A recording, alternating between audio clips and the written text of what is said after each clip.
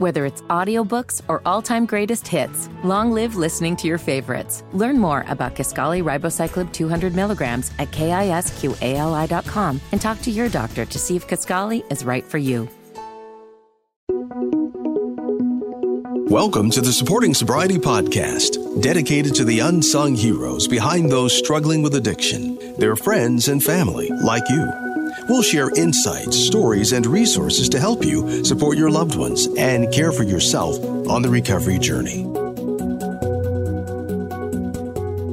I just left the treatment center in Atchison, Kansas with the intention of staying clean and sober, but less than a month after I left that center, I was back using.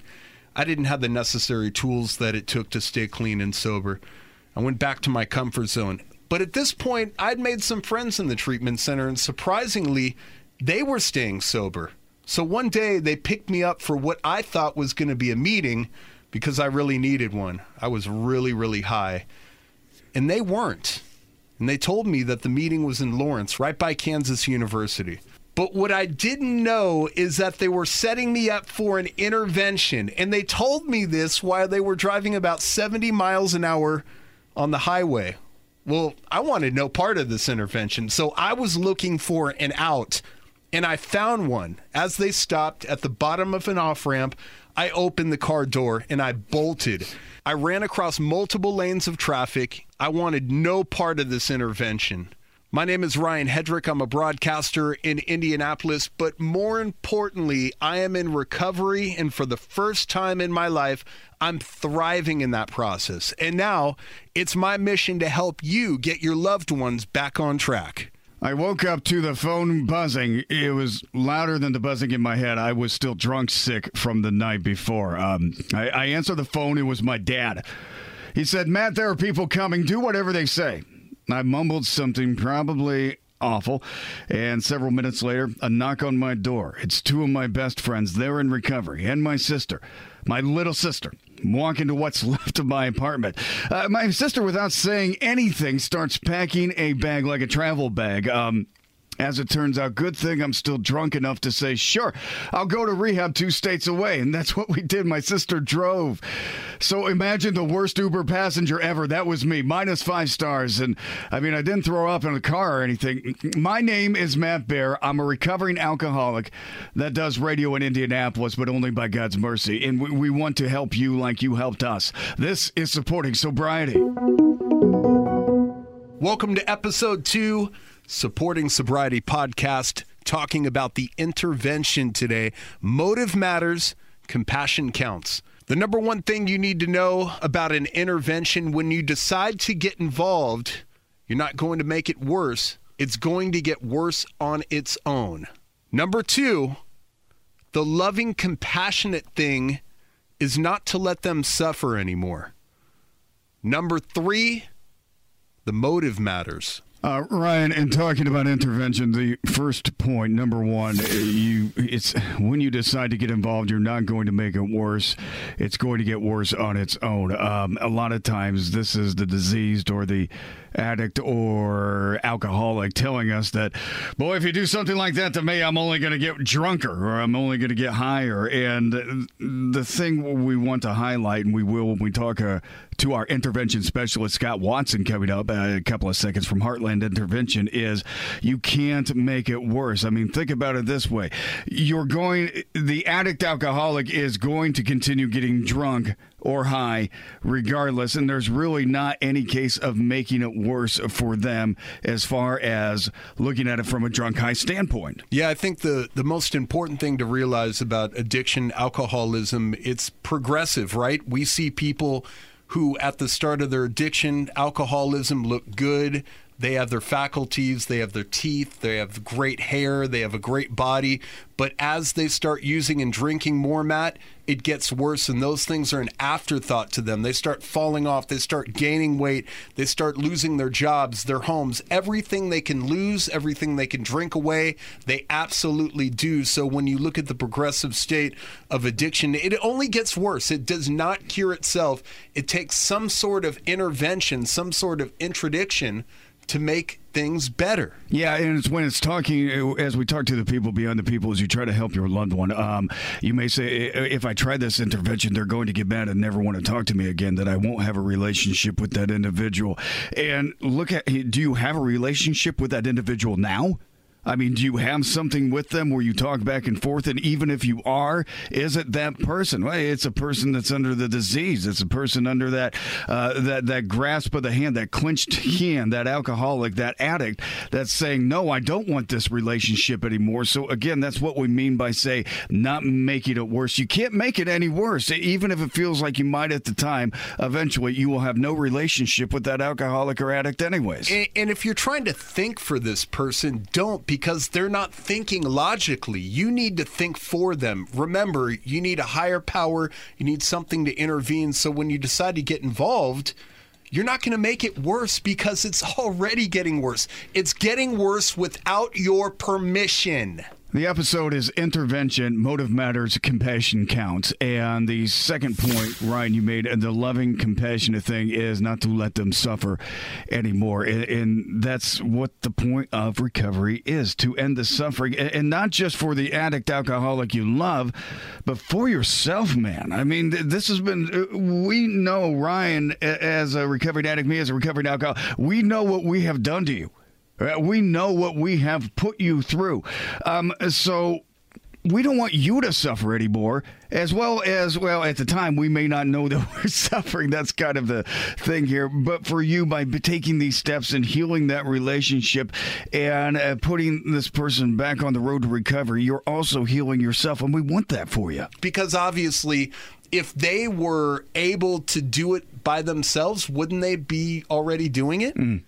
Yeah, and that's just what you're basically saying, right, is you have to make difficult decisions here at some point. If you don't want them to suffer anymore, you're going to have to make decisions that aren't popular with that individual. The third point in the episode, this one, Intervention, Motive Matters, Compassion Counts, is the motive does matter. And we're going to talk more about this with our expert in a second, but where is this intervention coming from? Is it for the individual and for healthy relationships? Or do you just want this? Are you just trying to stash this person somewhere out of your life for the moment so you can get your own well-being in check, so you can get your own mental health in check? I mean, the motive really matters whether or not this intervention is going to work. Think about this. If your motives are genuine and they're caring and they're supportive, that's how they're going to play out. However, if the motives are driven purely by judgment or control or other negative factors, that intervention may blow up and it's going to hinder the process, because only the person's willingness to accept the help is going to be the determining outcome. However, you can keep your side of the street clean if your motives are not driven by the need and the desire to control that outcome. So coming up next is our guest, Scott Watson from Heartland Intervention. This is a guy that knows how to do interventions. He's been in every situation imaginable and has a wide variety of expertise and tools to help you understand how to execute a perfect intervention with that person that you love. And I know for my good friend and co-host Matt Baer, he holds a special place in Matt's heart. Scott helped me get sober. Scott saved my life. That's the way I look at it. And the first time I was serious about recovery, Scott was there. He has helped hundreds of people. He knows intervention. He is a professional interventionist. And we're going to ask him what this is. What is intervention and what is it time? And help you get your loved ones back on track. This is the Supporting Sobriety Podcast. I found hope in the midst of an overwhelming situation. Alcoholism can affect any family. Are you in an overwhelming situation because of someone else's drinking? Al-Anon and Alateen can help. Call 866-200-0033 or visit alanon.org/hope. You're listening to the Supporting Sobriety Podcast. Well, it's fortunate we were able to talk with a professional interventionist today, and I'm really excited about this because this man is we'll call him a recovery assassin, and he's just so knowledgeable and has such a great heart. He was my first sponsor. His name is Scott Watson of Heartland Intervention to talk to us about the intervention process. Good morning, Scott. Good morning, fellas. Thanks for having me. Well, thank you for being here. And I think the best place to start is by telling us what exactly an intervention is. I think an intervention can mean different things to different people because there are different types of interventions. And so, what I normally am a part of are what I would consider a professional intervention. And even that can be a little bit dicey because there are a lot of people that may or may not have a clinical license that can do some sort of intervention.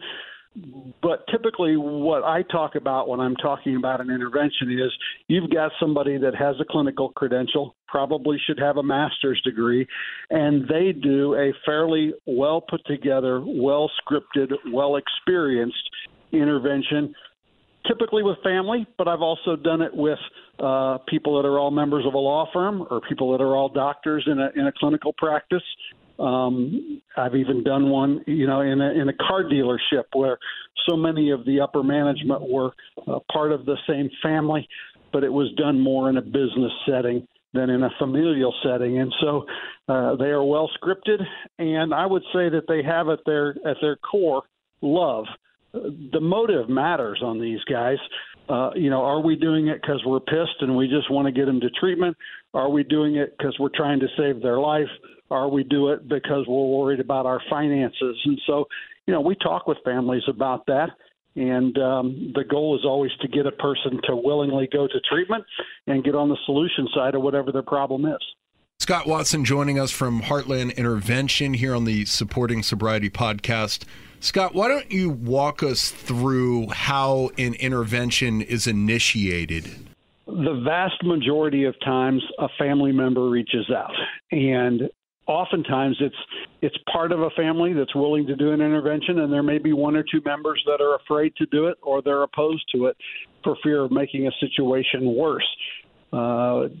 Typically, if that's the case, we're going to meet either on the phone or by Zoom with the entire family and answer all of their questions, try to address their concerns, talk about basic concepts of codependency and enabling, and then really talk about those fears. Like, why is it that you don't want to do an intervention? Do you not have faith in me?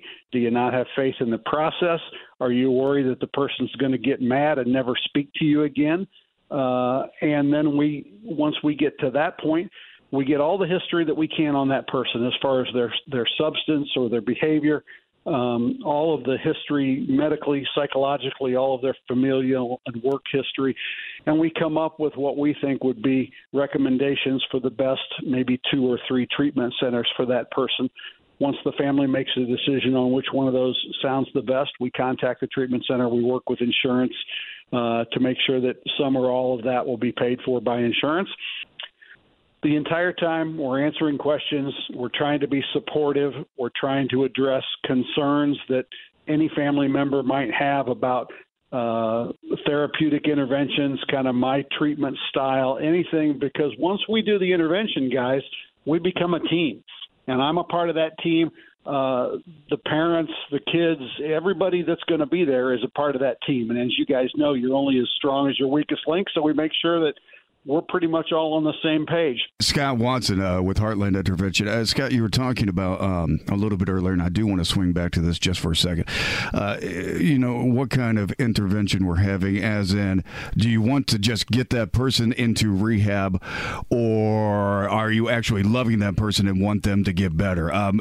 Coming from that place, when you approach those cases, how do you coach them into saying, okay, this sounds more about you than it does the individual, because the individual, the addict, the alcoholic, is going to react to that, correct? 100%. Like, you can tell whether people are there. And one of the jobs, I think, of a professional interventionist is to make sure that when we do the actual intervention, there is no hint of anger, frustration, or resentment. And that's a really high bar. But again, we have to work with them as individuals to make sure that that is gone, because what we want the person to see that when we do the intervention. Whether it's audiobooks or all-time greatest hits, long live listening to your favorites. Learn more about Kisqali Ribociclib 200 milligrams at KISQALI.com and talk to your doctor to see if Kisqali is right for you. Is a unified wall of love. coming at them and an understanding that we're prepared to do almost anything that's solution-based, and we are no longer prepared to do almost anything that is not solution-based. Scott, when you're looking at the role that each and every person in that room is playing, how do you prepare them and involve each person to make them feel like they have a role in trying to coach this person to get themselves help? That's a good question. And one of the things that we want to do is to understand that everybody has a different relationship with the person that we're doing the intervention on. And so really, it's not that everybody has a role. It's that we use whatever role that is as leverage, because every friendship is different. Every relationship with parents are different, with kids are different, with best friends are different. And so we try to use that to our advantage. And we let people know that as part of the intervention, it's not about getting your letter read. It's about getting that person to treatment. And we know that when that happens, when someone gets into recovery, then we have an opportunity, right, to capitalize and to build those relationships, to talk about the past and to hope about the future. How do you work with somebody that, and I'm not sure how to say this because it is about love, but in some cases with a lot of people it's not. How do you work with somebody who just is going to be there and maybe not want to be there, or just absolutely you detect some sort of resentment towards that alcoholic and maybe not in the best interest? I mean, do you coach somebody like that, or how do you proceed from there? We coach them and work with them, sometimes individual counseling as long as we can. But as I said earlier, if we aren't able to get past that, then they're not going to be a part of the intervention team. There are some exceptions to that. We need to have a loving front, but if you are just so angry with that person that you can't put that aside for the hour or so that it takes to do the intervention, then we can't have you a part of that.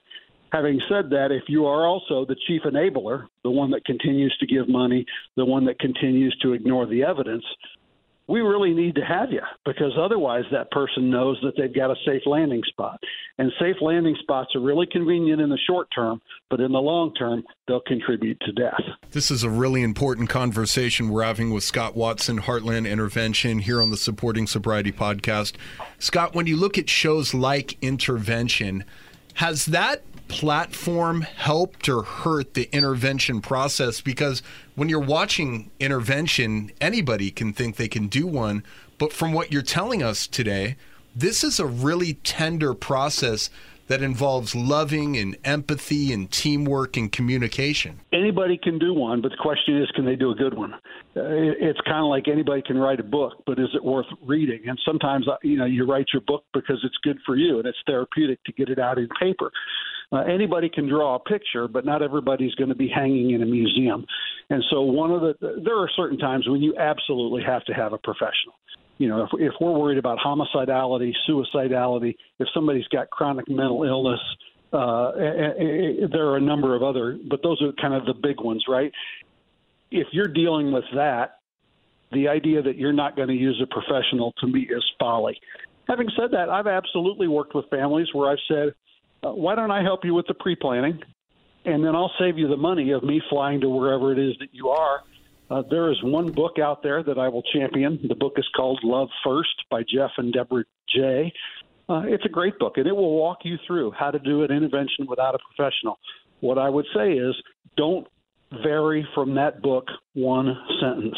If you're going to try it without a professional, read Jeff's book, read Deborah's comments, and then do exactly what it is that they tell you to do, because it's the best book out there. Okay, I know we're taping, but that question and answer was so amazing. That was, I'm going to cut this out, obviously, but that was just awesome.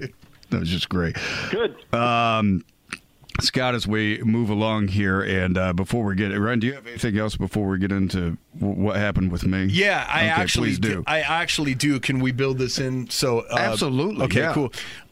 Let's talk about the timing, Scott. How are we approaching the timing? If this person is in denial about their alcoholism and addiction, and they are just such, they're adamant about they want to continue using, they don't have a problem. How do you as a professional interventionist work out the timing? Because isn't timing critical when it comes to the intervention process? So there's really two parts to that, right? It's when do we do the intervention, and then what do we do if we do the intervention and they say, screw you, I'm going to keep using. Most of the time, families come to me too late.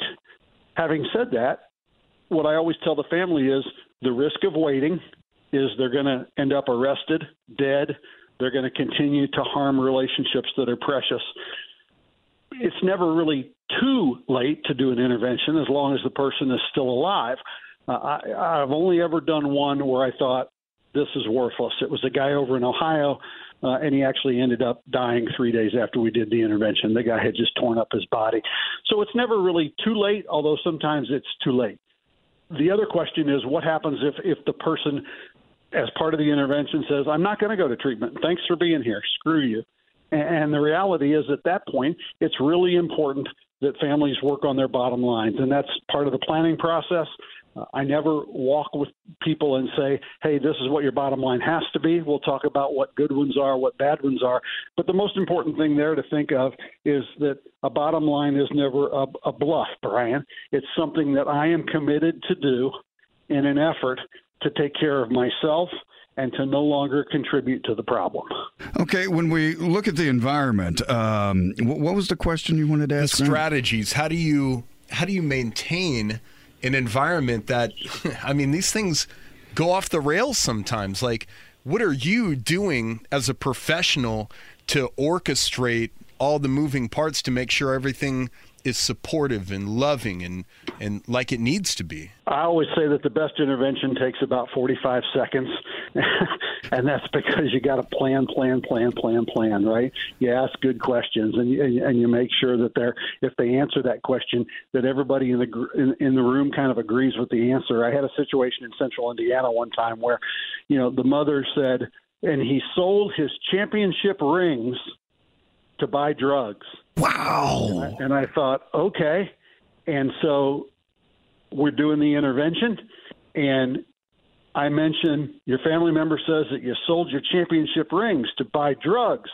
And the guy got off the living room. He went down the basement. He brought up his 2 championship rings, and he laid them on the coffee table. We're in trouble there. That's an amazing story. Yeah. Love and leverage is gone, right? And all of a sudden, he is, quote unquote, changed the focus of things from his use and our desire to have him go to treatment to gotcha. And gotcha is not a great place to be. So the answer to your question is lots and lots and lots of planning, and to make sure that you can plan for almost every eventuality. Having said that, have I ever had one go off the rails? Certainly. I had one in Ohio that I'd like to have back big time. And it's a hilarious story, but sadly, not my finest moment as a professional. Well, but again, as we say in recovery, we're not perfect, right? And we learn from as we go forward. When the environment at the end of it, if somebody is kind of okay, let's look at this from where I was doing in my place in my life. All right, I'm really drunk, and you're my sponsor. What for you to have an intervention on me? At what point would you say that? It is actually time to do this. How does that get started? Yeah, so I need to make a couple of disclaimers here, and one's to say that you've never been a client or a patient of mine. I knew you through a 12-step program, and so I probably would, code of ethics-wise, have to decline doing an actual intervention on you. Having said that, there was a time in which you were confronted. And you were confronted by me and by some mutual friends of ours. And what I would say there is the timing and how it gets initiated can be a lot of different things. There are subtle cries for help for most people that have substance abuse and other behavioral or psychological issues. And I think it's important that we be attuned to those cries for help, right? There was a situation 2 weeks ago on Facebook where I saw something. I thought, man, this is the greatest ever cry for help I've ever seen. This person doesn't want to be dead, but they don't want to continue to live the life that they're living. You have to be attuned to the cries for help. And then sometimes it's the person's employer that'll reach out and they'll say, hey, I know that you are a 12-step sponsor, or I know that you're really close and you're in recovery, or it'll be 2 people in a band and one person in the band is in recovery and the other person is a red hot mess, but a lot of fun to watch. And it's just one of those deals where at some point you become aware that this person is bad and getting worse, and perhaps maybe 3 or 4 of us can get together and try to help them right the ship. I think one of the most important things for families and friends and employers to understand is when you decide to get involved, you're not going to make it worse. It's going to get worse on its own. All of the literature and really your experience will show you that left to its own devices, substance use, behavioral health typically is going to get worse. So the loving, compassionate thing is to not let them suffer anymore and try to get on the solution side. That's what we're all about, is getting on the solution side. It's the recurring theme you're talking about here in intervention. It's about love. It's not about gotcha. It's not about, haha, we're better than you. Everybody is on the same team. And I think that needs to be highlighted, because a lot of times when intervention is portrayed like on TV or on the movies, it is kind of seen, well, not as you described, as something more satire or something that is just here or shoveled in. I mean, this is a process, and it's one that has to be initiated by love. 100%. And I would argue that if it's not initiated by love, your motive for doing it is wrong. Scott, where can we find you with Heartland Intervention and everywhere else on social? I'm easy to find at heartlandintervention.com, and the email is fairly easy but really long, scottwatson@heartlandintervention.com. Overcoming drug addiction is difficult. The road to recovery is different for everyone. Find the path to recovery that works for you. Learn more at cdc.gov/stopoverdose. This is the Supporting Sobriety Podcast. So we talked about the intervention process today, and we covered when you decide to get involved, you're not going to make it worse. It's going to get worse on its own. Obviously, the loving and compassionate thing to do is not let these people suffer anymore. And we learn that the motive matters. Yes, come from a place of love. And your interventionist will tell you this, as Scott Watson, who we just spoke with of Heartland Intervention, told us, come from a place of love, and go by the guide, go by the people that are trying to help you. Remember, you'll need help through the process just as much as we, the addict and alcoholic, need help through the process. And we're on social media. You can find us, the Supporting Sobriety Podcast, Instagram, @sobriety_pod, @sobriety_pod. Also, if you need a meeting, you can go to aa.intergroup.org/meetings. And the suicide prevention hotline is 800-273-8255. That is 24/7. And remember, Al-Anon is a great resource. It's Al-Anon, ANON.org. Also, there's a government website, samhsa.gov. Like us and subscribe wherever you get your podcasts. Supporting Sobriety. And on the next episode, how do you pay for treatment? Such a huge question. What if I don't have insurance? What is the cost of treatment? And then there's aftercare. We will help you with that, and most importantly, help you give back to your loved ones here on the Supporting Sobriety Podcast.